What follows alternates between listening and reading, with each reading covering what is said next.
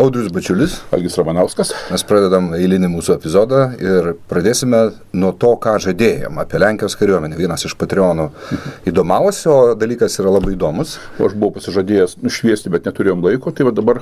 Ja, ir mes atsiprašom, kad mes vėl vėluojam, tai matyt tampa tradicija, bet laidai rodom jums Trijų karalių progą. Lenkijos kariuomenė. Polska, kaip ten sakydavo, juokaudavo, guma jebanula, vojna pšigrana, kad dviračio padangas sprogo ir čia antro pasaulinio. Čia iš tų mitų, kad Lenkai puolė su kavalerija tankų, čia yra tie baisus mitai, kurie labai skaudus Lenkams yra. Bet kaip tas mitas išsivystė labai įdomiai. Iš tikrųjų buvo situacija, kad vyko Lenkijos kavalerijos gan sėkminga ataka. Ir čia supranti... Lenkijos kavalerijos, kuri buvo ginkluota prieš tankiniais... prieš tankiniam priemonėm. Anais laikais kavalerija apskritai buvo mechanizuota kariuomenės rūšis. Bet čia buvo kokius dalykas, kad Lenkų kavaleristai puolė, bet tiesiog netikėtai atsirado kelios vokiečių šarvuotos tanketės, kurios atitinka kokios važiugnį. Tai yra, jie nepuolė, supranti, tankų, jie nekvailiai, supranti. Tiesiog vokiečiam pasisekė, jie turėjo tuo metu toj vietoj, jie turėjo šarvuotos technikos. Yeah. O šiaip supranti, kaip Lietuvos kariuomenė irgi, tarkim, pavyzdžiui, kavaleristai, jie turėjo raitosios artilerijos baterijas, tame tarpe prieštankinės artilerijos, tai buvo mobilus prieštankinis rezervas. Bet pasakyti, kad, tarkim, kavalerijos pulkas arba kavalerijos divizija, tarkim, buvo mesti atremti tankų puolimą, yra visiškai logiška. Tik, kardus jau tuo metu nešiojo kavalistai, per paradą. Ne, į mūšį irgi pasiimdavo dėl visako. Čia toks, kaip ir durtuvus pėstininkai naudodavo. Taip. Tai yra tam tikras, psichologinis elementas, kad, jeigu kas blogiausio atveju, aš dar turiu. O šiaip tai vis tiek, tai... Čia kaip tu nešioji kojinį mažą pistoletuką geišką. Jo. Parodė. Neparodė. Gerai, prieikim prie esminių dalykų. Šiuolaikinė Lenkijos kariuomenė, kiek jis stipri, prašom pasakoti. Viena stipriausių kontinentinės Europos kariuomenių, turbūt antra po Prancūzijos. Ir tikrai stipresnė už Vokietijos. Ir Britanijos? Britanijos kariuomenė yra gera, bet maža. Tradiciškai. Ir Britanijos kariuomenė taip pat beveik neturi tankų ir planuoja dar juos mažinti. Jie iš vis pereina prie naujos koncepcijos Britai, kur bus ten pas juos šarvuočiai. Iš esmės pėstininkų kovos mašinos, kurios gali būti įvairios modifikacijos daromos. Nes Britai, kai jie pradėjo rengtis Brexitui, o Brexitui pradėjo rengtis gerokai anksčiau iki jo, jie pradėjo lėktuvnešių smogiamųjų grupių statybą, dviejų, jie pradėjo taip pat ir galvoti, kaip pertvarkyti savo kariuomenę, kad jinai tiktų būtent užjūrio operacijom, tradicijom Britų sausumos pajėgom. Tai yra ne mūšis Europoje, bet kolonijiniai karai. Ir tai buvo seniai. Gerai, Lenkija. Lenkija šiuo metu jie turi 106 000 karių. Iš jų pusė tarnauja sausumos... Viena armija. Jo. Techniškai šnekant. Iš jų daugiau pusės tarnauja sausumos pajėgose. Lenkai turi vieną didžiausią tankų skaičių NATO, tai yra ant popieriaus, tai yra... 300,5 kažkur. Ne, ant popieriaus... Ne, tų virš 1000? Ant popieriaus yra virš 1000, bet čia reikia turėti galvo, kad jų kiek išeina apie 300 T-72 nemodernizuotų dar šaltojo karo laikų, kuriuos beje Lenkai šiuo metu vėl traukia iš rezervo. Daro modernizaciją ir jungia į savo ginkluotę, nes jie kūrė 4 sunkiąją diviziją. Jie turi 3 sunkias divizijas, dabar kuriama 4.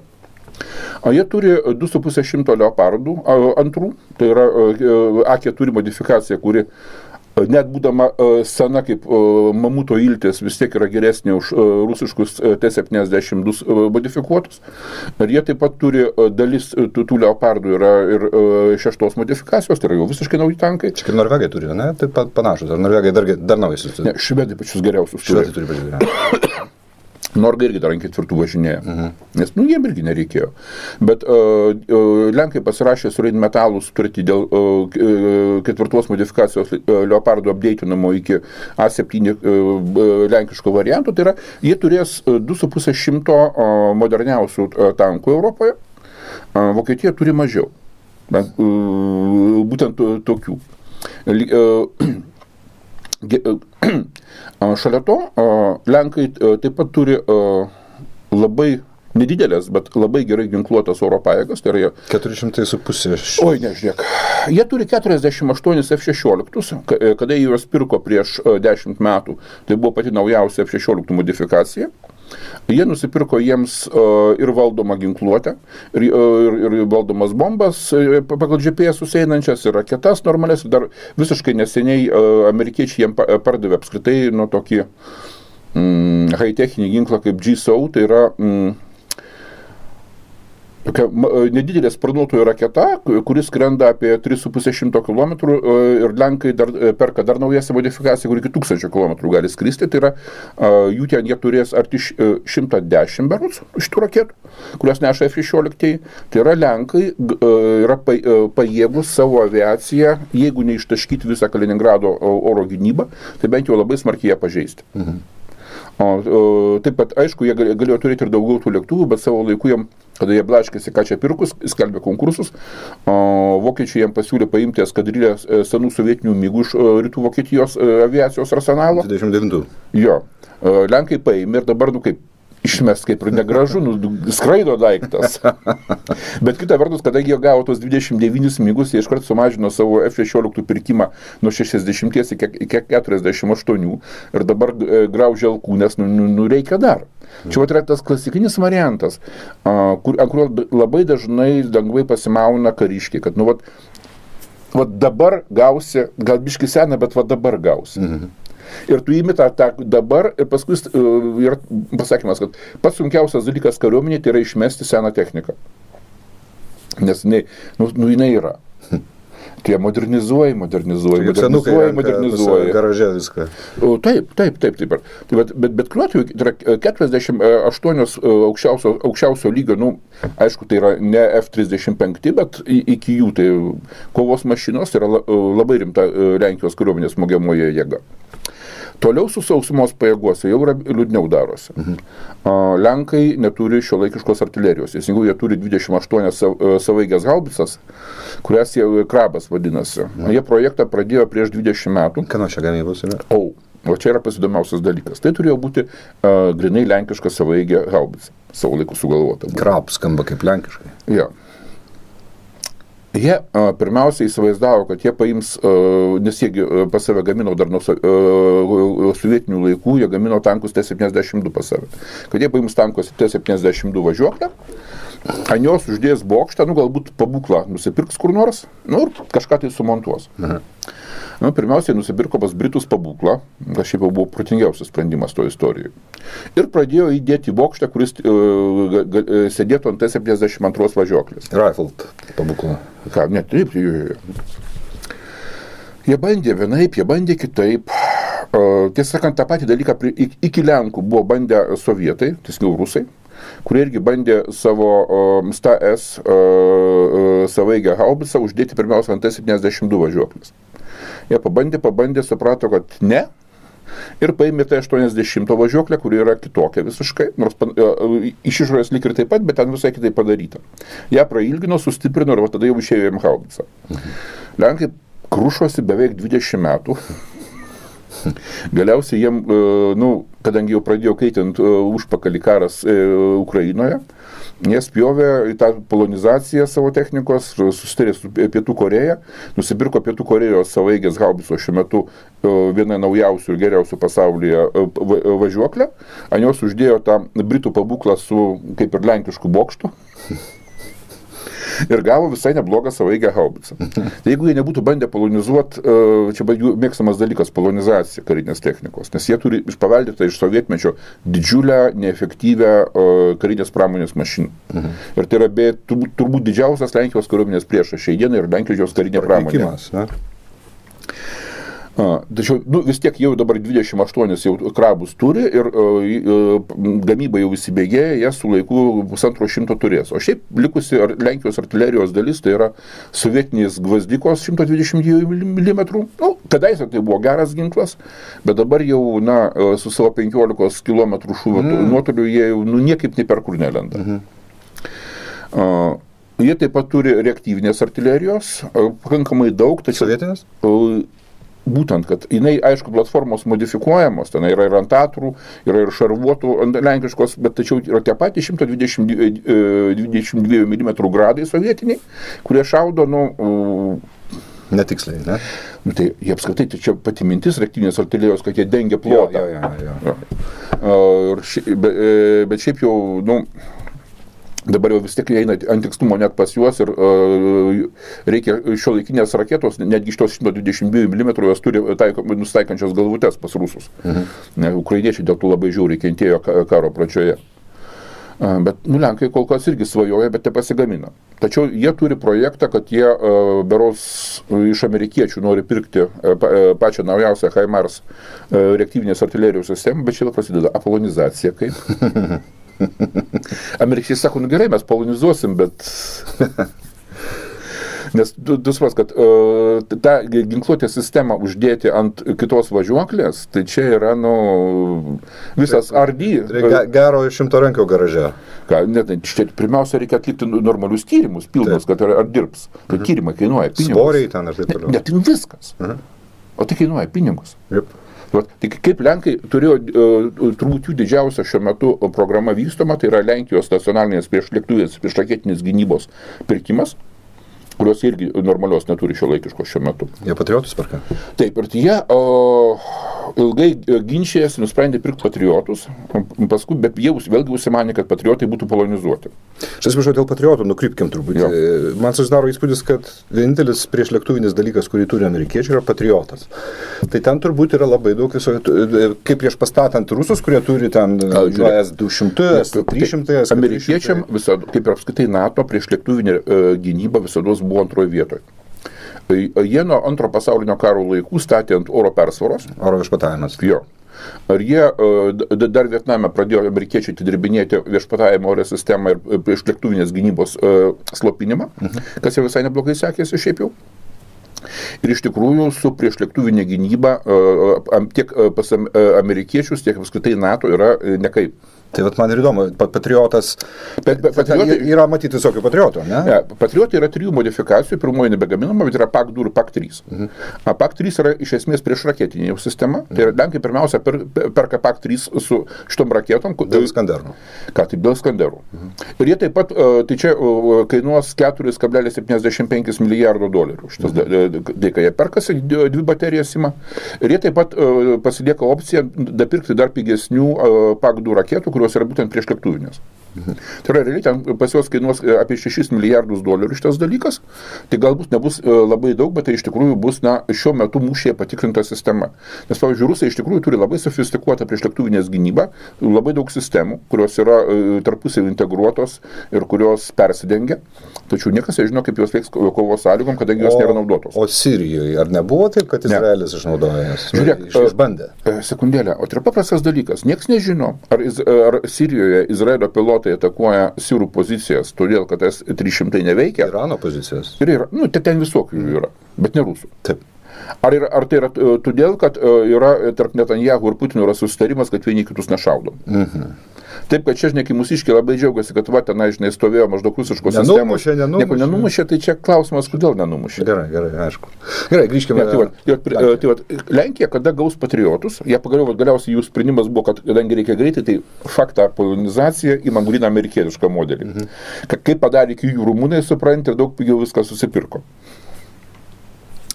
Tačiau bet kuriuo atveju, nežiūrint visų šitų trūkumų, Lenkijos kariuomenė iš tikrųjų yra pirmoji Rusijos kelyje ir tai yra gera kariuomenė, labai motyvuota. Šalia to jie dar įkūrė dabar teritorinės gynybos pajėgas ir lengvieji pėstininkai, kurie užnugario apsauga, diversantų gaudymas, kiti dalykai, kas irgi yra labai svarbu. Taip, kad Lenkai yra iš tikrųjų rimti priešams ir geri sąjungininkai sąjungininkams. Ar jie turi gunshipus, sraigtasparnių? Sraigtasparnių kovinių jie turi likusių sovietinių modernizuotų porą eskadrilių. Tai Mi-8 modifikacija. Ne, Mi-24. Tai čia Mi-8 modifikacija į kovinį, ne? Ne. Bet Mi-8 pagrindų. Varikliai taip, tie. Bet šiaip tai ten darė nuo nulio. Tai šiaip jau tai yra tai taktikai, kurioje jis buvo padarytas, nes sovietų kovinių sraigtasparnių taktika buvo visiškai skirtinga nuo NATO. Tai yra būtent atakos sraigtasparniai, kurie skrenda didžiulių greičių pažemę, atakuoja taikinius nevaldomom raketom ir valdomom, dabar jau patrankų, anksčiau buvo stambaus kalibro kulkosvaidžių ugnim, bet jie praeina milžiniškų greičių, tai yra staigus antskrydis. Kai tuo tarpu NATO visi koviniai sraigtasparniai, skaitant tos pačius Apačius, yra padaryti taip, kad jie išlenda. Ten Apačius turi tą. Viršų longbow stovi, tada paleidžia raketas, vėl pasislepia, paskrenda iš šono, pakyla, paskrenda. Tai dvi skirtingos taktikos. Taip, absoliučiai. Rusiški 24 jų taktika yra labai geri, jie yra greitaeigiai, yra labai gerai šarvuoti. Ir jeigu jie kažką tai pagauna į savo aštuoniukę, nes jie visada porom dirba, kada vienas atakuoja, kitas dengia. Čia yra nelinksmas dalykas. Bet aišku, Lenkai dabar eilinį kartą rengia konkursą pirkti sraigtasparnius. Pirmiausia transporto, paskui ir kovinius, ir eilinį kartą yra reikalavimas polonizacijos. Jie jau porą konkursų atšaukė. Kaip ten bus, matysim. Vis tiek nusipirks, bet skaud, didžiausias Lenkijos kariuomenės priešas, pakartoju, yra Lenkijos karinė pramonė, kuri dabar jiem įkišo už didelius pinigus šaulių ginklų keitimą. Naujus padarė lenkiškus, kurie visai nepanašus į Kalašnikovus iš išorės. O kokiu pagrindu jie padarė? Kalašnikovo pagrindu? Ne, tai jie ten darė. Savo visiškai... Jo, jie ten savo kūrė, aišku, pasižiūrėjo į kitas sistemas, dabar jau nieko naujo... Ką jie panašus yra labiausiai? Balpap? Ne, standartinis. Išoriškai jie labiau, jie panašus į tipišką, šiuo metu daromą vakaruose ginklą, tai yra jie panašus į Skarus, jie panašus į Čekų Breną naująjį. Brenas dar eina? Ne, tai čia naujas padarytas, naujas Čekų šautuvas, iš išorės ir... Kulkosvaidis turime? Ne, automatinis šautuvas. Brenas, bet Brenas yra Brno Enfield. Ne, teisingai, bet jie Breną naudoja kaip prekės vardą. Nes įsuktas prekės ženklas. Gerai. Jisai vizualiai ir viduriais yra smarkiai panašus tą patį Skarą. Nieko bendro su to antru... Ne, absoliučiai nieko bendro. Bet jis matė, kad... Aš vis tada sakau, kad šaulių ginklai yra svarbus kariuomenėms, kurios užsiminėja kolonijiniais karais. Afganistanas, Irakas, dar kažkas, kur yra daug būtent konfliktų, artimųjų konfliktų su silpnai ginkluotų priešų. Artimų kontaktų. Jo. Kada tu darai kariuomenę, kuri turi vesti bendrąjį mūšį su savo lygių priešininku, kaip tarkim, Sovietų Sąjungoje, Rusija, šaulių ginklai yra paskutiniai vietų. Ir jeigu tu turi kažkokius, tai nešvaistyk pinigų, supranti, kam nereikia, geriau pirk tai, ko reikia. Bet mes dabar, pirmas dalykas, jie gali juos pasigaminti, antras dalykas, jie bus visai nepanašus į Kalašnikovus ir jie atrodys kaip tikra vakarų kariuomenė. Ką darysi? Bet štai jie turi spaikus, supranti, kas yra gerai, jie turi, Spaikai Izraelio ar amerikiečių bendras? Ne.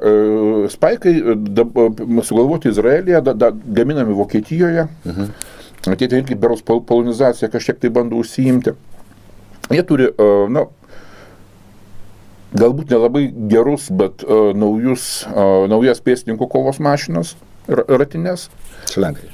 Jie iš esmės nusipirko iš Suomių licenciją, ten jau pilnai perdarė, ten Rosomakai jau su Patrija ne per daug turi bendro. Jie dabar galvoja kurti savo šarvuotą pėstininkų kovos mašiną. Aš ją pasižiūrėjau, man jinai įspūdžio nepadarė, sakykim, bet ką gali žinot. Jam patinka. Bet kuriuo atveju tai yra, Lenkai gali šiandien išstatyti mūšio lauką 4 divizijas šarvuotas, tai yra daug. Korpas. Taip. Vokiečiai, beje, Rand Corporation yra tyrimas nelabai senas, kiek galėtų, tarkime, Baltijos šalis atsiųsti Vokietiją, Prancūziją ir Britaniją. Tai visos gali atsiųsti po vieną šarvuotą brigadą. Prancūzai pirmės siūstų maždaug per 1,5–2 savaitės, vokiečiam ir britam reikėtų nuo mėnesio iki 1,5 mėnesio, bet yra viskas, ką jie pajėgtų išlaikyti mūšio lauke. Tarsi daugiau turi, bet kad būtų combat ready, tai ne. Kiek yra combat ready aircrafto aplinkui mus, aplinkui Kaliningradą? Ir kiek efektinga Kaliningrado būtų prieš lėktuvinę gynybą? Matai, nieks nežino, kadangi nieks nebandė. Tačiau šiaip prasidėti su rusų prieš lėktuvinę gynybą nieks per daug nenori, nes yra labai skausmingos patirties. Kur? Pirmiausia, Vietname. Nes tos amerikiečiai SEADO misijas darė gerai, tai yra priešo oro gynybos slopinimo. Suppression Enemy Air Defense. Jie vis tiek nuostolių turėjo nemažai. Ten ir 75 Nevos ir 125 kompleksai jie visai neblogai dirbo. O paskui buvo labai didelis šokas visam vakarų pasauliui, tai yra 6 dienų karas Izraelio su Egiptu ir Sirija, ir kuriame iš esmės Egipto oro gynyba. Ir Jordanija, man atrodo. Ne, Jordanija iš ten nelindo. Gerai. Egipto oro gynyba, kurią pastatė rusai ir ten patys rusai sėdėjo didelę dalimi, jie iš esmės padarė pilną saugų kupolą puolančiai Egipto kariuomeniai. Tai buvo didžiulis šokas, kad Izraelis iki tol jie buvo paskaičiavę, kad jiems nereikia artilerijos, kadangi du frontai, jiems daug efektyviau turėti aviaciją, kuri galės šturmuoti, ryte jinai šturmuoja, tarkim, Sinajoje, o po pietinai šturmuoja Golanus. Tas tik pasirodė, kad neveikia. Viskas, uždengta. Aišku, jie išmoko į karo pabaigą, kaip ten reikia atakuoti kubus, tą piltuvėlį, kur virš komplekso, kuris yra neprašaudomas teisingiau raketų. Tačiau... Čia kaip nors susijęs su Wild Weasel? Wild Weasel, tai čia buvo amerikiečių pavadinimas šitiem lėktuvam, kurie dirba būtent prieš raketas. Ja. Ne, tai yra susiję, tai yra tiesiog rusai pastatė naujus kompleksus prieš lėktuvinius. Jie padarė būtent ešelonavimą pagal aukštį ir gylį.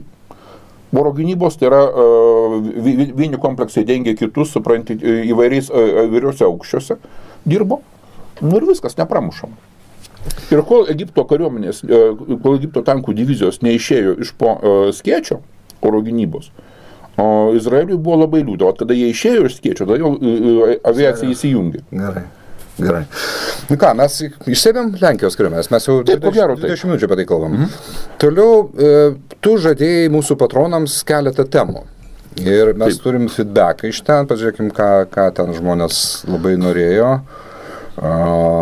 Variantus apie Tapiną nelabai žmonės norėjo. Vat 19 metų Index of US Military Strength. Ja, tai yra Amerikos karinės galios indeksas, kurį daro paveldo fondas arba Heritage Foundation, tai turbūt solidžiausia konservatyvia Amerikos šitą smegenų centras. Aš tave pertrauksiu, mes šio video aprašyme metam keletą linkų į Lenkijos kariuomenės reikalus, lenkiškai. Mes ir lentelės įdėsime. Lentelės įdedama, aišku, video. Gerai, tai amerikiečių karinės pajėgos. Aš šiaip jau nieko gero. Nieko gero. Liūdna girdėti. Ne, tai, visi žinojom, kad prie Obamos Amerikos kariuomenė buvo nustekenta. Ir tų poros metų, kai Trumpas padidina finansavimą, vis tiek fiziškai neužtenka, kad jie atgaivinti. Jeigu tai patį bendrą įvertinimą, tai čia nes visas tas tyrimas Heritage Foundation yra didžiulis, aš jau dar nespėjau iki galo perskaityti. Aš paėmiau, kaip jie vertina Europą, Baltijos šalių padėtį ir bendrą Amerikos ginkluotųjų pajėgų būseną. Tai štai nepakankama. Tai yra, jų vertinimu Amerika turi šiuo metu 2/3 jai reikalingų karinių pajėgumų tam, jinai gali kovoti vieną rimtą konfliktą, tačiau jeigu kiltų antras mažesnio, tarkim, lokalinis konfliktas karinis arba eilė visokių tenai, alė Sirijos ir dar kažko, jiem jau trūksta pajėgų. Ir visur jie ten vertina, čia lentelės bus įdėtos. Žiūrėkit, visur, per pirmas dalykas, ko trūksta, kiekis, capacity yra 0. Bendras, kaip sakoma, parengties būsena nebloga, nors, aišku, aviacijų iš vis ten skraido tik pusė lėktuvų. Čia Matisas buvo iškėlęs užduotį šiems metams oro pajėgoms, kad jie padarytų skraidančias bent 2/3 aviacijos. Aš manau, kad ta linija ir tęsis ir toliau, supranti, bet iš tikrųjų Amerikos ginkluotosios pajėgos yra nustekentos, neturi tiek laivynas, tiek sausumos pajėgos, tiek oras liūdžiausia yra iš vis jūrų pėstininko korpuse, kuris šiaip jau yra elitas. Tačiau jis, kadangi mažiausiai pinigų būdavo skiriama, iš vis visko trūksta, skirius kovinę dvasią. Ir čia yra blogai. Jau gauna F-35 vietoj Harrierių? Jau gauna, bet tai vėlgi F-35 šiam momentu yra pagaminta 3,5 kažkur tai. Čia grinai vidaus rinkai, nes jie daro ir eksportą. Ne, tai čia ir eksportų. Čia ir eksportų irgi? Čia ir eksportų irgi. Tiesa, neskaitant Japonijos. Japonija atskirai eilutė, nes aš turiu galvoju tai, ką turi NATO. Taip, NATO, tai vadinasi Amerikos pajėgos ir NATO sąjungai, tai yra 3,5 F-35. Ir nes nežinau, nes jie niekad nekovojo prieš rusų, prieš lėktuvinį gynybą. Va čia irgi tas dalykas yra. Visi įsivaizduoja, kad tai gali būti labai gerai. Arba labai blogai. Čia vienas labiausiai prakeiktų projektų, ten suryjas labai kontroversiškas. F-22 net tiek nesulaukia, reiškia, kritikos. Matai, čia amerikiečiai jau berods 3 kartą lipa ant to paties grėblio aviacijų. Jie nori padaryti vieną lėktuvą viskam. Jie įsivaizduoja, kad taip atseit bus pigiau, galiausiai tai gaunasi žymiai brangiau ir nevelnių netinka. Pirmas toks dalykas buvo Fantomas. F-4 Phantom savo laiku buvo įsivaizduojamas kaip super lėktuvas. Jisai iš tikrųjų tai buvo pirmas universalus kovos lėktuvas, kuris galėjo būti... Vietis, bet to denio bazavimo. Jisai tiko ir deniui, jis tiko ir oro pajėgoms, jos tiko ir jūrų pėstininkams. Bet aš turiu minį, kad jis būdamas toks didelis buvo dar ir Navy lėktuvas. Ne, tai jį tokį ir darė. Kaip ir F-14, irgi milžiniškas lėktuvas dėtas. Bet F-14 tai buvo grinai laivyno oro gynybos naikintuvas, jis buvo labai siauros specializacijos. O F-4 buvo daromas kaip aviacijai, laivynų ir jūrų pėstininkams. Čia kaip dabar F-35. Ne, būtent. Ir galiausiai paaiškėjo, kad iš esmės jisai tinka tik tai aviacijai. Iš kitur iš laivyno jisai išėjo, iš rūpėstininkų išėjo ir liko aviacijoje, vėlgi pakankamai specifinėse vaidmenyse, tai yra daugiausiai naudotas antžeminiams smūgiams žemę. Naikintuvas bombonešis. Arba negi bombonešis šturmo lėktuvas. Strike aircraft. Antras toksai žaidimas buvo F-111. Ravenas, labai gražus lėktuvas. Labai gražus, labai įspūdingas, su kintama sparnų geometrija. Du pilotai skersai sėdintys. Ne, taip, vėl šalia kito. Kaip mes su tavimi. Labai gražus lėktuvas, aš negaliu atsižiūrėti. Vėlgi visi įsivaizdavo, kad jis bus ir laivinių, kad galės kilti ir nuo denio, kad jisai bus ir bombonešis. Ravenas vadinosi jo anti-electronic countermeasures lėktuvas, o šiaip jis vadinosi, jis turėjo kitą vardą. Oficialaus vardo jis neturėjo, bet jis buvo vadinamas šito kažkokio tai kranklio vardu skandinaviško. Ne, ten kažkoks yra gyvūnas, kuris... Ne, tai būtent vikingų kranklys kažkoks, tai jam buvo prikabintas. F-111, atsiprašau. F-111 ir mes turim pavadinimą, tai čia E aš padariau, reikia be E ir tai yra Aardvarkas. Jo, Aardvarkas. Ir čia yra toks... Bet šitą pavadinimą jam sugalvojo Tomas Klensas, kiek aš žinau, savo knygoje Red Storm Rising ir prilipo. Rimtai? Jo. Man atrodo, jis kažkaip, gal, aš palyginus neseniai skaičiau, ten buvo kalba apie amerikiečių stealth lėktuvą, kuriam jis davė kažkokį indeksą, F kažkiek tai, bet gal, gerai, nenukrypkim. Bet vėlgi, F-111 galiausiai virto tik tai, pirmiausia, jis buvo frontinių bombonešių, o paskui jis buvo paprastas tokių, nepilnų strategų, tai yra jisai galėjo nešti branduolinį ginklą toli ir daug, bet jisai netempė į strateginį bombonešį, bet tai buvo daugiau negu frontinis bombonešis. Ir dabar beros Australai dar pasilikę, kiti jau seniai išmetė. Tai dabar lygiai tas pats daromas su F-35, kad jisai galėtų ir kilti statmenai pas jūrų pėstininkus, jis galėtų leistis į denį pas laivyną ir būtų normalus naikintuvas ir antžeminių smūgių lėktuvas aviacijoje. Kas iš to išeis? Bet jį nepamiršk, kad daro skirtingą, realiai skirtingą. Tai apie ką ir kalba? Tai yra vertical take-off and landing ir be to. Tai taip ir išėjo. Buvo įsivaizduojama, kad bus vienas lėktuvas, ten su tam tikrom detalėm skirtingom, o išėjo vienoj formų 3 skirtingi lėktuvai. Vėlgi pinigai, kosminiai. Gerai, tai mes dar nemanau, kad išsėmėm amerikiečių. Čia mes tiesiog dabar įdėsim jums grupę lentelių pasižiūrėti.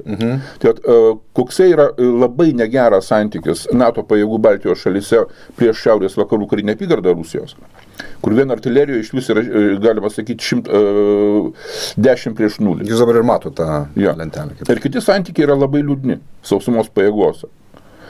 Kita vertus, aviacijoje, aišku, jau NATO į vienus vartus lupa. 5000 lėktuvų, skaitant būtent naujausius 5 kartos kovos lėktuvus, kuriuos mes tik dabar aptarėm, prieš 1000 su viršum rusiškų, bet... Kurių parkas, matyt, kiek koks trečdalis skaido? Pusę. Rusai dabar jau kelinti metai po nedaug, tačiau labai stabiliai atnaujina būtent visiškai naujais lėktuvais savo parką. Ir jie turi bent 300 lėktuvų, kur yra F-27 ir jų variacijų, F-35, pavyzdžiui. F-35 30. Ne, su 27 ir... Jo variacijos, su 35, jo, 34. Jo, čia jie visi ant vienos bazės padaryti. 30, jo, ant vienos bazės. Jo. Ir tai jie turi beros arti 300, kurie yra daug maž nauji. Dideli. O kai kurie visiškai nauji. Ir geri. Dideli, nedideli, suprantate. Su yra dideli lėktuvai. Kaip naikintuvomis jie yra didžiuliai. Nu, ten tiesa naikintuvai buvo nežiai. Jie buvo daromi kaip atsakas į F-15. Jie turėjo su F-15 kariauti. F-15 irgi nėra smulkus. Jo, bet su 27 šeima yra didesni už F-15, man atrodo. Na gerai, nesakyk. Čia detalė, suprantate. Bet esmė, kad šalia to, kad rusai, aišku, ore smarkiai atsilieka nuo NATO, tačiau turi milžinišką priešlėktuvinę gynybą. Atsakykit tokį filosofinį klausimą. Kodėl rusai tai daro? Ar jie tikrai ruošiasi karui, ar čia yra kažkas kito? Pirmiausia, jie tikrai ruošiasi karui. Čia yra, pas juos tai yra standartinė psichologinė būsena, rusas visada ruošiasi karui. Tu reikia visiškai nebejot, kadangi, jie taip yra išauklėti jau per 100-metį, jie kitaip galvoti nepajėgia. Tu sutinki su Suvorovo Rezūno koncepcija, kad jie sukišo kariuomenę tam, kad pultų Vokietiją? Oi, tu čia apie tos, aš maniau, kad tu apie dabartį, kai jisai išneka. Ne, aš nežinau. Ne, tai be jokios abejonės, supranti... Jie ketino pulti Vokietiją? Nes tiek buvo prikrauta kariuomenės prie sienos. Pirmas dalykas, kada sovietai, čia jau Stalinas turim galvoje, pirmiausia, jie puolė Suomiją. Kada jie puolė Suomiją, visi vokiečiai, tą dalyką matė ne Suomijos puolimą, jie matė rusų išėjimą į Botnijos įlanką, per kurią iš Švedijos į Vokietiją buvo gabenama ruda ir šitie guoliai, kurie buvo gyvybiškai svarbus Vokietijos pramoniai. Taip. Iš kitos pusės... Nikelis. Nikelių ten tarsi, tai būtent, kad tame matė vokiečiai bandymą atkirsti būtent Vokietiją nuo Švedijos, o ne Suomijos užėmimą. Iš kitos pusės jie matė Besarabijos operaciją, kada sovietai paėmė Moldaviją. Atplėšė nuo Rumunijos Moldaviją, ir vėlgi tai matė ne kaip Moldavijos užėmimą, jie matė kaip grėsmę Rumunijos naftos ištekliam, kurie buvo vieninteliai Vokietijos naftos ištekliai. Ploišti. Taip, kad ar tenai jau kaip ten pastatė, supranti, tą kariuomenę, ar iš durnumo, ar puolimui, Hitleriui sprendimų priėmimui jau neturėjo jokios įtakos. Jis labai aiškiai matė, kaip Sovietų sąjunga pakimba iš šiaurės ir iš pietų virš strateginių žaliavų šaltinių. Šio klausimas nepult jau tiesiog neegzistavo. Taip, kad čia, bet čia tiesiog dabar ten Rezūnas visokių nesąmonių prišnekėjęs, apie tai, kad Putinas 15 metais nebeliks ten ir panašiai, žinai, čia. Rezūnas labai emocingas rašytojas ir pradžioj labai emocingai mes įskaitėm, bet po to mes išmokom truputį atsirinkinėti. Matai, yra dar vienas dalykas. Jisai iš tikrųjų padarė gerą darbą, jisai pralaužė tylėjimo sieną, sakykim tai. Taip. Ir būtent tam, kad reaguoti į Rezūno koncepcijas, buvo atidarytas, bent jau iš dalies atidaryti Rusijos karinį archyvą.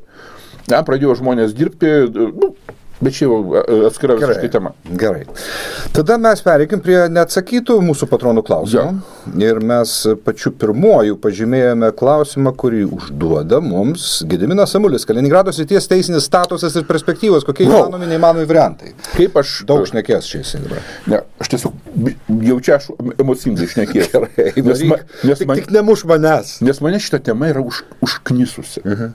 Aš, kada aš irgi buvau pasikabinęs ant to dalyko, kad atseit, tada Potsdamo konferencija nustatė, kad Kaliningrado sritis atitenka Rusijai, Sovietų sąjungai 50 metų, o paskui jau jie tiem valdo neteisėtai. Ir kad čia buvo tik tai Helsinkio konferencija 75 metais, kai perbraižė, kai sutarė dėl sienų neliečiamumo Europoje, kad ten tik tai tada sovietai pradėjo kažką tai tenai investuoti į Kaliningradą ir panašiai. Aš tą koncepciją girdžiu nuo savo ankstyvos paauglystės. Dar atsimenu, tėvai, dėdės... Po gimtai sodžių bėgioja taip. Basas ir su nepridengta papilve. Ne, tokiam amžiui aš dar neprisiminiau, bet jau tada, kai aš vaikštinėdavau su šortukais ir marškinėliais, supranti, ir klausydavosi, kad dėdė suvažiavę į giminės suvažiavimą diskutuoja antrą dieną. Aš sakys, tu vaikštai su ploščium palei studentų bendrabučių, studenčių. Jo. Ir darydavau. Gerai, toliau. Ja. Tai čia yra viena iš lietuvių, kai sakoma, vienas iš lietuvių nacionalinių mitų. Kad ne tik lietuvių, aš manau. Ne, lietuvių. Čia yra grinai lietuviškas dalykas. Nes mums aktualu, gal Lenkai irgi turi. Ne, nieko panašaus. Ne? Ne. Okay.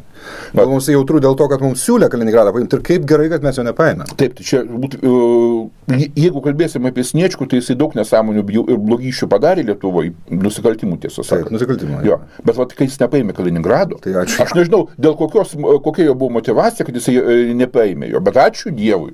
Klausyk, nukrypkim truputį, kiek iš tikrųjų buvo patriotiški tie mūsų kvislingai, Sniečkus ir Žiūrėk, mes turime mažiausią rusų kolonistų procentažą. Ne, tai pirmiausia, kolonistus atbaidė partizanų veiksmai. Ar tikrai? Jie buvo tiesiogiai nukreipti prieš kolonistus. Čia mums labai norisi tuo tikėti. Ar tikrai atbaidė? Algi, bet iš tikrųjų yra faktas, kad iš tikrųjų buvo surinkta minimum viena operacija kolonistų naikinimo. Aš skaičiau, neseniai buvo periodikoje. Ir tai iš tikrųjų... Tu nori pasakyti, po plačią Rusiją pasklido gandas, kad tenai šaudo ir geriau nevažiuoja. Taip. Tai tas dalykas partizanam dar daugiau. Taip. Gerai. Kitas reikalas, kad visi Sniečkai ir jų kompanija, jie jautėsi, tokiais kunigaikštukais. Ir jiem visiškai nereikėjo importinių iš sąjungos atvežtų rusų, kurie nematė juose savo ponų. Nes atvažiavęs rusas, jisai buvo okupantas. Taip. Ir jisai žiūrėjo tuos litovcus. Ar nepriklausomai, ar iš miško išlindęs, ar Vilnius sėdinis Sniečkus, jisai žiūrėjo iš aukšto. Taip. Sniečkui tokių čia nereikėjo. Sniečkus kažkaip per stebuklą laviravo stalinizmo laikais. O taip, jisai tai išmoko. Viena vertus mes turim nacionalinę komunistų partiją, kas siaubingai paveikė nacijos mentalitetą, nes lietuvius išmoko vogti. Kita vertus mes neturėjom tokios klaikios situacijos kaip Estijoje ir ypač Latvijoje. Taip. Tai ilgalaikiam bėgime, aš vis laik noriu save padrasinu tuo, ilgalaikiam perspektyvai mes strateginiam žiūrėjime mes turim geresnės sąlygas, mano galva. Taip, bet nepabėgim nuo 50 metų. Tai vat, pirmiausia, bet kuris norintis gali... Grįžtam prie Kaliningrado. Ja. Bet kuris norintis gali atsiversti tiek Potsdamo dokumentus ir perskaityti, kas ten rašoma apie sovietam atitekusią rytprūsių dalį. Tai parašyta, kad neatiduodamas su visam Sovietų sąjungai ir tai kalbam tokį final settlement, tai yra galutinį susitarimą, kuris bus. Va čia ir dėl to mūsų iščiakotacijai turi būti kažkokia tai konferencija ypatinga dėl Kaliningrado, kurios nebuvo, ten maždaug neteisėta. Nevelnio. Pirmiausia, priminis teiginys yra, kad amžiams tai duodama Sovietų sąjungai. Kaip siaubingai tai beskambėtų. Ja. Antras dalykas, tas galutinis susitarimas dėl Vokietijos ir rytpusių įvyko. Buvo tokia konferencija, kada jau griuvo Berlyno siena, kada jau pradėjo birėti Sovietų sąjunga, bet dar jinai buvo nesubirėjusi. Tačiau Vokietija jau vienijosi ir tada iškart Lenkijai kilo klausimas, o kaip čia bus toliau. Ir tada įvyko tas galutinis susitarimas dėl Vokietijos rytinių sienų. Tarp Vokietijos, Lenkijos ir 3 valstybių nugalėtojų. Tas vadinamasis 3+2. Čia dabar tiksliai nesimenu metų, ar 90 ar 91 metai, bet jisai buvo sudarytas. Mes įdėsim nuorodą į mano tekstą veide, kurį aš parašiau prieš berods 6 metų. Jo, nuoroda yra mūsų video prašyme. Jo. Kur aš ten viską detaliai surašiau. Okay. Bet yra Vokietija galutinai atsisakė visų savo žemių į rytus nuo Oderio. Žiūrėk, o dabar, net jeigu būtų kitokie susitarimai dėl Kaliningrado, mes turim absoliučiai negrįžtamą dalyką, būtent tai, kad Kaliningrade šiandien gyvena lygiai 1 milijonas rusų. Taip. Ir tu nepadarysi taip, kaip rusai darė su vokiečiais 44-ais. Neištremsi. Bet yra kitas dalykas. Vat, pavyzdžiui, kada visi klausia, žinai, kai užeina kalba apie galimą Rusijos agresiją prieš Baltijos šalis ir ypatingai Lietuvą, visi klausia, ko čia rusam reikia?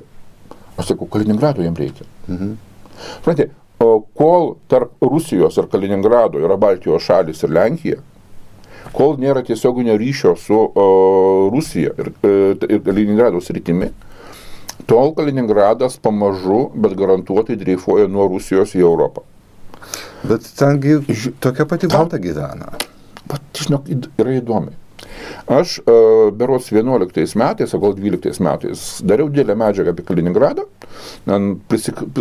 susirinkau kalną medžiagos, ir ten, žinok, tokių įdomus dalykai, apie kuriuos niekados nepranešinėja mūsų žiniasklaida. Pavyzdžiui, o tuo metu, kažkur apie 11-12 metus, Kaliningradė jau buvo prieita prie minties rengti referendumą dėl miesto pervadinimo.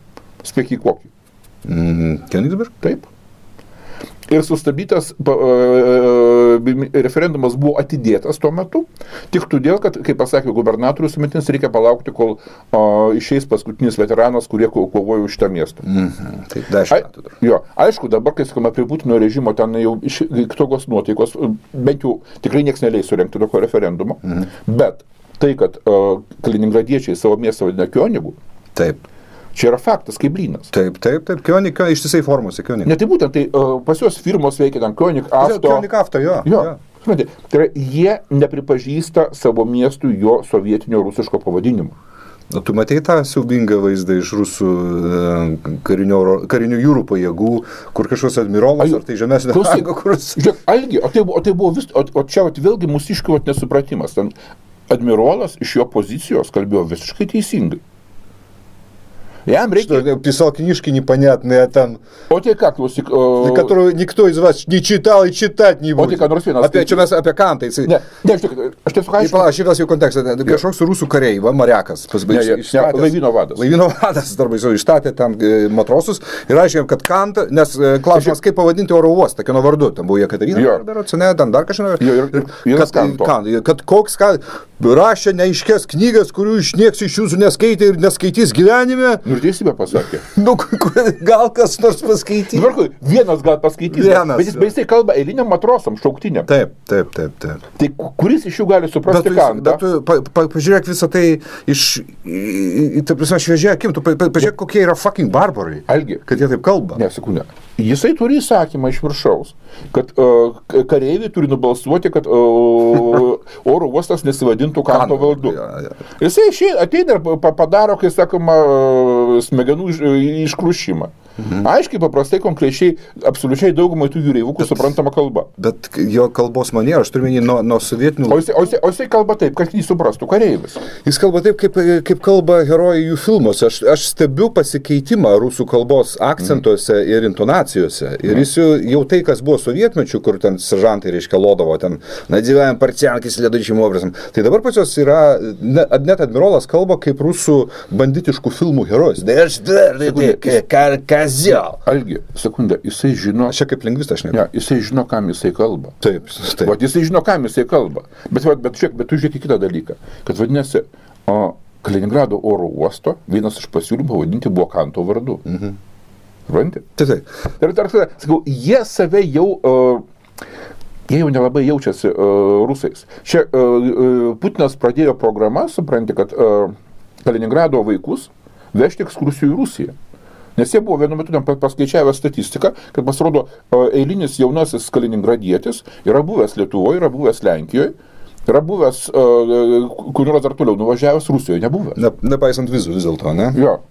Mes matom, Nidoje nemažai atvažiuoja iš ten. Tai būtent. Tai yra, ir jeigu dar Baltijos šalys išsilaiko dar 4 amžiaus, tai Kaliningradas vienaip ar kitaip nuo Rusijos atsitraukia. Aišku, galbūt gyvens rusai, žmonės, kurie... Ne, taip, rusai gyvens, supranti, bet ar jie kurs kokią nors ten, žinai, Baltijos Rusų Respubliką, apie kurią seniai iškalbama yra, ar ten bus kokių nors suteiks ypatingą statusą, tai kad tai kaip ir Rusija, bet su kokiais nors ypatingais leidimais. Jie beje labai seniai jau kalba apie tai, kad Kaliningrado srities gyventojams suteikti bevizį režimą. Būtent Kaliningrado srities gyventojams. Ką tai reiškia? Tai reiškia, ar pasai su specialiais įrašais. Tai yra jau nebe Rusijos piliečio pasas. Rusijos piliečio pasas, bet kitoks. Bet jeigu tu turėtum stebuklų lazdelę, tu padarytum taip, kad visi rusai iš ten išvažiuotų į Rusiją, o ką tu ten grąžintum? Vokiečius? Ne, vokiečiai neims, nes vokiečiai puikiai supranta, kad jų geri santykiai su Lenkija yra garantuoti tik tai to, kad Kaliningrado srityje niekados nebus vokiečių. Tai reiškia valdytų Lietuvą su Lenkija. Taip, kažkoks kondominiumas galbūt skandinavus pakviesti, kadangi rusai galbūt, ten likusi kokie rusai, galbūt nenorėtų Lietuvos arba Lenkijos, tai pakviesti Daniją, kokią nors dar kažkas tai tokio. Išsėmėm? Tai atsakau, tai... Rezimuok. Ne, rezimuoju. Kaliningrado sritis buvo sąjungininkų atiduotas su visam Rusijai ir šitas atidavimas buvo patvirtintas 91 ar 2 metais 5-šalę sutartimi tarp Vokietijos, Lenkijos, Rusijos, Sovietų Sąjungos, Amerikos ir Britanijos. Todėl nesvaikim. Gerai, dar tu siūlei temas Tapinai, Skvernelį ir Miliūtės, New York Times ir Žodžio laisvė, bet mūsų patronai kažkaip atmetė tą temą. Neįdomu. Bet labai yra įdomi tema Baltarusija. Taip. Ir mes jai skirkim dabar tinkamą laiką. Žiūrėk. Ir mes iš anksto atsiprašom visų mūsų gerbiamų patronų, mes į visus klausimus, jūs patys suprantate, atsakyti negalim. Kiek galėsim, sakysim, Patreonę tiesiog parašysim. Žiūrėk, čia vyko toksai, man suprantamas dalykas, bet labai, negerai kalbantis apie mūsų, netgi tokios, savęs veikiai mąstančiais, menančios Facebooko dalies užsivedimas, kad staiga visi pradėjo dalintis žiauriai propagandinio, žiauriai bulvarinio Moskovskij komsomolis laikraščių tekstų, kad maždaug Batska Lukašenka atsidavė Putinui ir dabar jau jungsimės į vieną valstybę. Aš ten neskaičiau visų, kurie pasidalino, bet tai buvo kelios dešimtis tikrai nekvailų žmonių. Viskas, šakės, kaip šitas moteriškas lytinis organas atėjo, žodžiu, Baltarusijai. Negražiai kalbate, gerbiamas apžvalgininkai. Jo. Tiksliau, negražiai nekalbate, gerbiamas apžvalgininkai. Gerai. Aš iš pradžių galvoju, bet kaip žmonės taip gali paprasčiausiai paimti tokią, atvirai šiukšlinę, kaip rusai sako, vbrosą. Gerai, bet faktiškai kaip ten? Žiūrėk, Lukašenka su Rusija vieną valstybę integruojasi jau 20 metų. Taip. Šiais metais jie 20-metį minės. Bendros Rusijos ir Baltarusijos valstybė. Ir Minskas-gi yra SNG sostinė, jeigu aš neklystu. Nesu tikras, bet gali būti. Žinau, man atrodo, aš neseniai. Tiesa, SNG jau nelabai liko, bet... Ja. Ir iš visos tos integracijos yra lygiai tiek, kad yra kažkokios biurokratinės struktūros padarytos, kurios nieko nereiškia. Ir tai, kad Minskas pastoviai tręšia iš Rusijos pinigus. Čia buvo paskaičiuota, aš dabar bijau sumeluot, bet per tos 20 metų, keliolika milijardų nutrešė. Nemažai. Jo, aš tiesiog dabar vis mėgsta patikrinti, ar tikslų skaičių Bačiulis pasakė. Pasigūginkit patys, jeigu tikslus, bet Lukašenka gyvena Rusijos pinigais. Iš esmės, Rusijai už tai nieko neduodamas. Be gražių pažadų, bučiavimusi ir tiesa. Yra vienas labai rimtas dalykas, kam Baltarusija ir jos dujų saugyklos yra gyvybiškai reikalingos Rusijai. Tai yra Gazpromas Baltarusijoje laiko dujų atsargas, kurios žiemos metu pompuojamos į Leningradą ir Leningrado sritį ir Pskovos sritį. Nes tenai tai kažkaip tie tinklai tai padaryti, kad Rusija pati negali jų tiesiogiai aprūpinti. Ar aplinkui tai? Tai jie dirba iš dalies, Gazpromas dirba iš Inčukalnio Latvijoje, kur jie nuomojasi, bet Latvija dabar su laiku nutrauks sutartį ir Gazpromas lieka tik tai su Baltarusija. Rusija iš tikrųjų būtent tas vamzdynų tinklas yra labai svarbus dalykas. Kaip Baltarusija Rusijoje svarbi kaip geopolitinis žemės gabalas? Pirmiausia, tai yra daug Mirtinai svarbi? Žiūrėk, pirmiausia, tai yra paskutinis barjeras prieš NATO. Taip. Tai vis tik tai keli šimtai kilometrų, kaip rusai vadina, Predpolje, jiems psichologiškai tai labai svarbu. Bet NATO, Estija, Norvegija yra NATO ir ribojasi su Rusija. Bet palauk, tai Norvegija yra kažkur tai šiaurėje, Taip. Estija taip, jinai šalia Leningrado. Ir Latvija irgi. Bet Baltarusija tai prie Maskvos. Smolenskas už jo Maskva. Žinau, Talino iki Maskvos nebus tiek pat, kiek nuo Minsko. Oi ne. O svarbiausia, kiek tiesus kelias yra. Tas yra labai svarbu ir ne vienas kelias tiesus. Minskas Maskva? Jo, tai čia ta Minka vadinamoji, tai yra Maskva. Tai keista, jeigu nebūtų. Tai. Maskva, Minskas, Varšuva, Berlynas. Viena pagrindinių trasų. Bet Lukašenka prie kiekvienais metais gruodžio mėnesį susipyksta su Maskva. Kadangi gruodžio mėnesį ateina laikas persidėrėti dėl to, kiek iš esmės pinigų gaus Baltarusija iš Rusijos. Ar ten prasideda visokie keikimaisi, aiškinimaisi santykių, trankimas durimis, Rusijos grasinimai, Baltarusijos aiškinimai, kad aš čia turiu daugiau draugų, ne vien tik Rusija, o ir Kinija pas mane yra ir kiti, žinai. Paskui jie susitarė ir iki kito gruodžio. Tai aš kiekvienais metais gruodžio mėnesį aš jums garantuoju, jeigu jūs pasižiūrėsit, tai įtampa tarp Minsko ir Maskvos bus pilnai prirašyta. Paskui ta įtampa dingsta. Tai tu nedramatizuoji to? Aš tikrai nedramatizuoju to labiau, kad Lukašenka gali atiduoti Baltarusiją Rusijai kaip guberniją, tik tai tuo atveju, jeigu Rusija nužudys Lukašenką. Ne, aš tam tai sakau. Gerai. Ir tiesą, kad ir apskritai Baltarusiai, dauguma Baltarusių visai mato save kaip savarankišką naciją. Lukašenka yra nacijos tėvas. Jeigu Baltarusija išliks, dar kaip aš sakau, 4 amžiaus, Lukašenkai stovės paminklai. Bus nacijos tėvas, kaip Smetona Lietuvoje. Žiūrėk, kiek Baltarusijų žmonių išnaikinta buvo per antrą pasaulinį? Niekas tiksliai nežino. Apie 25%. Tai Viena labiausiai nukraujavusių teritorijų. Lietuva trečdalį prarado. Ir vietoj jų atvežė ką? Atvežė rusus? Jo. Lietuva prarado trečdalį šiaip jau. Čia dėl holokausto. Ne vien tik, dar buvo baisi emigracija, nepamiršk. Visa šviesuomenė pasitraukė į vakarus. Kas turėjo proto, tas pabėgo. Ja, ar kam pasisekė? Taip, bet Baltarusiai, jie paprasčiausiai nelabai ir nori jau tapti Rusijos dalimi. Taip, jie nori būti broliais, su Rusijais draugauti, bet jie jau kitokie.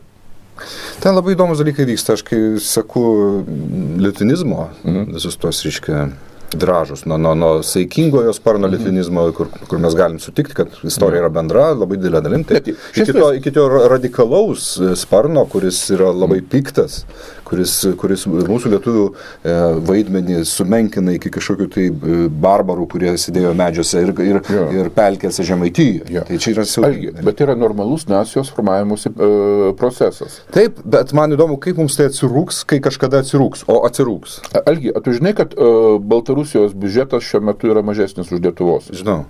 Tai va. Ir kas svarbiausia, kai jie galų galia atsistos ant normalios demokratinės laisvos rinkos kojų, jie dar kris. Taip, be jokios abejonės. Nes jie dar nepergyveno to, ką mes pergyvenam su savo galiūnais, su savo... Ir štai yra pavojingiausias dalykas. Yeah. Aš dėl to sakau, kad Lukašenka šiuo metu mums yra geriausias mūsų sąjungininkas, nors mes jo tokiu nelaikom, ir jis tave tokiu nelaiko. Aš tam sutinku. Aš manau, kad mūsų laukia labai prasti reikalai su Baltarusija. Aš jeigu labai taip atvirai, atvirauti, nepaisant kelių šviesių žmonių, kai kurie yra mano draugai Facebook'e, aš tą gentį, aš tą visuomenę esu labai nurašęs, man atrodo, ten yra labai blogi reikalai ir ten aš nieko iš jų per artimiausius 100 metų nelaukiu. Daug dievė, aš klystu. Ne, tai žinai, arba kitas variantas, kaip anksčiau buvo, atėjo lietuviai, supranti, ir padarė valstybę. Pradžiai... Algi, bet, žinai, mes vadinam Latvių savo broliais. Taip. Nors mes su Latvijais niekuomet vienoj valstybėje nesam gyvenę. Ne. Esam.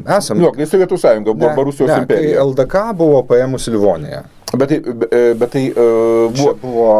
Livonija buvo savarankiška, ten buvo jos įstatymai, tiesiog buvo vasaliai. Taip, o štai Baltarusiai, jie turi bendrą istoriją su mumis. Taip, kad jie mums yra artimesni pusbroliai negu broliukai Latvijai. Tu nepamiršk, kad tie, kurie buvo bendroji su mumis istorijoje, tie rusėnai, neturi nieko fucking bendro su tais klaunais, kurie ten dabar neselelina savo 75%. Yra šitas dalykas. Ten yra vata, ten yra rusiškai kalbanti vata ir man labai gaila tų patriotų nepaisant. O tiesą, dėl to vatiškumo man būtų įdomu, žinai, pamatyti tyrimus sociologinius. Vata. Kiek jie... Fucking vata. Ne, kad Lukašenka, supranti, palaiko vatos įvaizdį, kad jie tokie yra, aš to neabejoju. Bet kiek tai yra iš tikrųjų, kiek tai įvaizdžio palaikymas, čia yra man įdomus klausimas. Gerai, mums liko kokios 7 minutės, kad mes tilptume į valandą gražiai. Jūs klausia ES po 10-20 metų, trumpai. Jeigu bus. Europos Sąjunga bus kažkokia. Tu pripažįsti, kad Europos Sąjunga padarė mums labai daug gero. Be abejo. Daugiau gero, negu kad ji yra bloga. Be abejo. Bet iš kitos pusės Europos Sąjungos pinigai siaubingai ištvirkino ir korumpavo provinciją, kurie paleisti yra visiškai vėjais. Ten tie žiedinės sankryžos. Ir kurie įtvirtino provincijos karaliukų valdžią. Usotų bebro. Taip. Tai irgi yra Europos Sąjungos pasiekmė. Iš to irgi nepamirškim. Jo. Davidas Freimutis, ar naujosios raketos, kurias Lietuva pirks iš Norvegijos, bus pajėgios ginti Lietuvos oro erdvę, jos bus skirtos labiau lėktuvams numušinėti, ar tai tuo pačiu ir prieš raketinės gynybos? Ne, tai yra tik tai lėktuvam numušinėti. Nasams. Nasams, atsiprašau. Bet kita vertus, tai yra objektinė gynyba vadinamoji, tai yra, kurie tam tikrą objektą gali ginti, arba tam tikrą kariuomenės, pavyzdžiui, dalį, haubicų batalioną jie gali pridengti mūšio metu, jie gali pridengti aerodromą galbūt, gal dar kažką tai. Tai tikrai visos Lietuvos oro erdvės tokių kiekio apginti neįmanoma. Vis tik tai Lietuvos oro erdvė ginti reikia kažko panašaus į Patriotus, kurie rūpužios yra žiauriai brangus.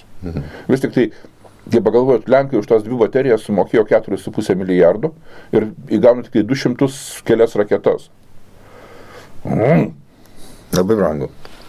Artūras Gidulinas, Baltarusijos kariuomenė ir jos lojalumas Lukašenkai, jeigu reiktų gintis nuo Rusijos. Ar aš manau, kad jie nebūtų lojali Lukašenkai, kadangi jisai tikrai labai daug dėjo į vadovybės atrinkimą savais. Tu taip manai, ne? Aš vienu metu sekdavau šitą procesą, tiesa jau prieš 10 metų. Bet karas toks, koks vyksta tarp Ukrainos ir Rusijos, reiškia, šitų auxiliarų proxy. Jis, mano galvo, visiškai neįmanomas, kad Baltarusių kariuomenės kareivis atsuktų ginklą, ne tą Mazgavajos panopą. Žiūrėk, Algi, tu pirmiausia, toks dalykas. Pirmiausia, kad jiem Lukašenka kala į galvą, kad mes su nieko nekariavome, mes esam neutralai. Čia įdomus dalykas, kaip ir su Rusija sąjunginiai valstybei, kaip ir kartu su Rusija integruota oro gynybo sistema, bet tuo pačiu metu jisai kala į galvą, kad maždaug mes esam neutralūs ir mes su nieko nekariausim. Bet ginsimės nuo visų priešų, kurie mus puls. Visų. Ir paskelbti, kad broliai išdavikai dūrė peilį į nugarą, jam nebūtų labai sudėtinga. Ir daugelis Baltarusų priimtų būtent taip. Aišku, dalis būtų kaip Ukrainoje. Bet yra dar vienas dalykas, yra tokia paprasta žmogiška savigarba. Tu per daug optimistiškas Baltarusijos. Galbūt, bet aš tarkim skaitau, ką rašė grįžę iš paskutinių Zapad pratybų Baltarusijoje tie stebėtojai. Jie sako, kad rusų kariškiai labai atvirai traktavo Baltarusių kariškius, skaitant aukštąją karininkiją, kaip antrarūšius. Yra toks dalykas kaip žmogiška savigarba. Yra. Ko rusai niekaip nesuvokia perprasti, kad negalima elgtis su žmogum, supranti, kaip su šiukšliai, ypatingai svetimos valstybės. Taip, kaip jie įpratę pas save. Jo. Ir įsižeidusių Baltarusių, ypač tarp jų aukštosios karininkijos, turėtų būti labai daug. O čia žinai tas dalykas, kad man Maskolius neaiškins. Sutinki, kad Ukraina žymiai toliau pažengęs saviidentifikacijos modernaus nacionalizmo kelių negu Baltarusija, nes Baltarusijai 60 ar 75% yra tiesiog rusai. Algi, Ukrainai buvo panašiai. Tik ne vakarų Ukraina. Ne, taip. Vakarų Ukraina yra labai maža dalis ir tiesą sakant, pagrindinį smūgį Rusijos priėmė į save būtent rytų Ukraina, rusai. Kraugrado desantininkai, supranti, tengi rusas ant ruso. Taip kad, iš tikrųjų, tarkim, tiek mūsų, tiek NATO žvalgybai šiuo metu turėtų būti uždavinys numeris 1 tirti Baltarusių visuomenės vertybinės nuostatas. Ne jų ginkluotės kiekis, supranti, ne jų karinius planus. tą dalyką galima išskaičiuoti. Bet kaip jie, vidinės nuotaikos kokios. Bet tą dalyką padaryti labai sunku, kadangi iš jų žiniasklaidos tu nivelį nesuprasi. Opozicija gieda savo... O forma užsiėmė litvinizmu, tik tai. Kaip? Litvinizmu. Štai. Formuose, laisvose formuose kalba yra viena, kad Velykaja knesto Litovskaja, bывший Belaruskai, kažką. Tai aš sakau. Kitų pas juos ten nėra. Jie užvažiuoja ant Lukašenkos, kad jis yra Rocų sami, žinai, ir panašiai. Čia yra, aš kitaip žiūriu, ar jeigu jisai yra litvinas ir mena save Lietuvos didžiosios kunigaikštystės palikuonių, vadinasi, jis negali būti prorusiškas. Bet labai dažnai toksai žmogus, patikėk manim, labai dažnai toksai žmogus, kuris yra labai litvinistas, pas kurį avataras yra Pagonė, Vytis, jis labai dažnai ant lietuvių, kad šitų ir barbarų žmudynų parašė, užteks mūsų čia vienos ten brigados motorizuotas, kad paimti mūsų Vilnių. Aš skaitėjau tai savo... Ne, šitą dalyką žinau, bet tegul jie tą dalyką rašo. Man svarbu, ką jie galvoja apie Rusiją. Kad jie mūsų nepaims vieną brigadą, aš žinau. Tikras litvinistas, taip, jis yra, kad capai ten kažką, jie yra antirusiški. Manyt, kad šitą Gardino tankų brigada gali nuvažiuoti iki Vilniaus, tai... Nelabai? Klausyk, čia yra tas dalykas, apie kurį rusai kartais pasikalba forumuose, kad kol kas nėra rasta formulė, kaip vesti šarvuotos brigados ar apskritai tankų ataką prieš dževelinus. Neturėjo patirties ir negali... Iš vis nėra priešnodžio nėra. Vienintelis priešnodis į artileriją išnešti, supranti, visas vietas, kur galimai gali būti. Čia šiai dienai mes kol kas turim Wunderwaffe, o Spaikai irgi yra kažkas panašaus, taip kad kontratakuoti mes neturim kuo, supranti, bet ataką sustabdyti kuo turim. Gerai, tai šitą džiugią gaidą mes šnekėjom praktiškai visą valandą, gal be minutės. Tiek žinių, tai rašykit mums, ačiū. Labai ačiū, kad remiat ir paskleiskit mūsų Patreono nuorodą savo draugams, giminėms, kaimynams ir jūs paveldėsit žemę už tai. Audrius Bačiulis. Algis Rabanauskas. Ačiū, iki.